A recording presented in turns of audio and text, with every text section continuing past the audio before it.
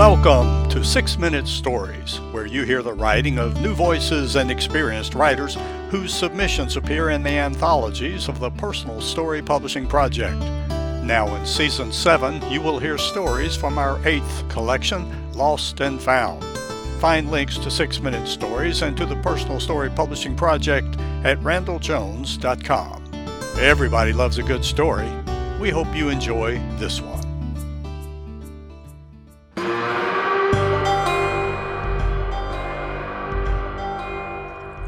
Up the Creek by Howard Pearre. The bad news was we lost our paddles. The good news was we had strapped those stiff orange life vests on our chests rather than just tossing them in the boat. Ray and I were in our late 20s and had enjoyed canoe riding on the Yadkin River and on a few gentle streams in Wilkes County. This will be a hoot, we thought. Along with a dozen or so other paddlers, we lined up for the start of the first annual New River Canoe Race near the put-in point a few miles north of Sparta. The course would take us about 5 miles, bending into Grayson County, Virginia, then back into North Carolina. The river was up from a week of heavy rain. Some competitors expressed concern, but we thought otherwise. It still would be only 3 or 4 feet deep. We would not be annoyed by getting stuck in shallow areas, and if the worst happened, we'd just stand up, pour out the water, and climb back in. We had no idea about how extra water can affect the force of a river's current. We had no idea about the consequences of that current slamming a 15-foot piece of molded fiberglass against one of the thousands of boulders that litter the New. We had no idea how much heavier our 70-pound canoe would be when filled with water. And we had no idea about the deep holes that were hidden in quiet places along the course. The gun sounded. Ray and I dug our paddles into the water, more interested in powering ahead than performing any fine technical skills required to navigate the swift-flowing river. A few minutes into the race, we were tied for the lead with one other canoe. A minute and a half later, the fierce current grabbed our boat, turned it sideways, and bashed it against a boulder the size of a washing machine. Water poured over the edge of the canoe, filling and submerging it. Ray and I fell out. We attempted to stand in 4 feet of water, but the ferocious current pushed our bodies toward Virginia. Our gear and paddles sailed away. The canoe swung around the boulder, rolled over, and followed the disappearing gear. I grabbed the rope attached to one end of the canoe with one hand while frantically holding my glasses in place with the other. I struggled to swim out of the current toward a bank while holding the rope, and after several minutes was able to pull the canoe into a quiet pool. We reached the steep bank of mud, brush, briars, and small trees.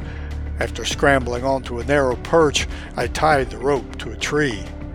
We sat for the next 10 minutes, catching our breaths. Utterly shaken, we assessed the scratches and bruises that adorned our legs and arms. In front of us was the river churning wildly. Behind us was steep terrain as far as I could see. The terrain beyond the other bank was just as steep and formidable.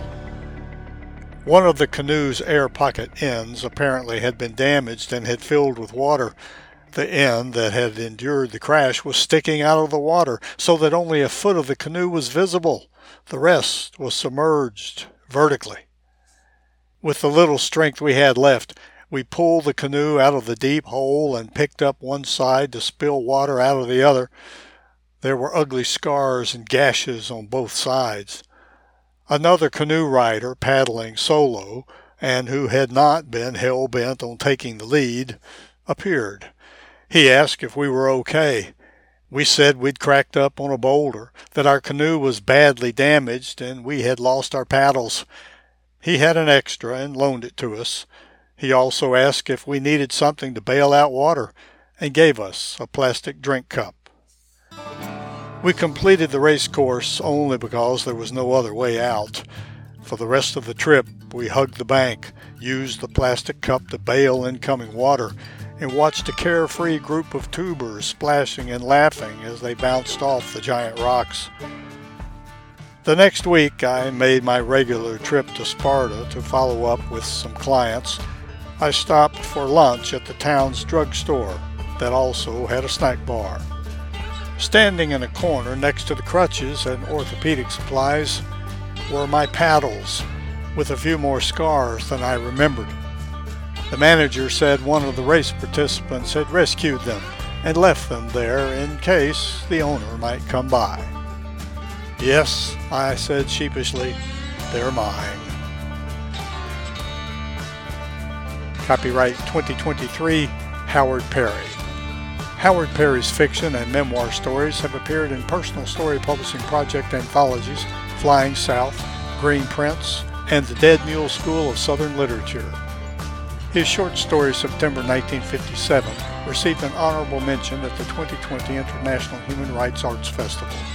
He also writes articles promoting voting for the Winston-Salem Chronicle and is a board member of Winston-Salem Writers.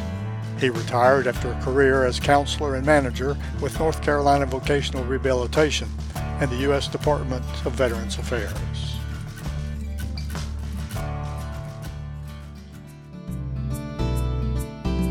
Thank you for listening to another 6-Minute Story. You can read them all in the 8 anthologies of the Personal Story Publishing Project. Find the link to our online store at randalljones.com.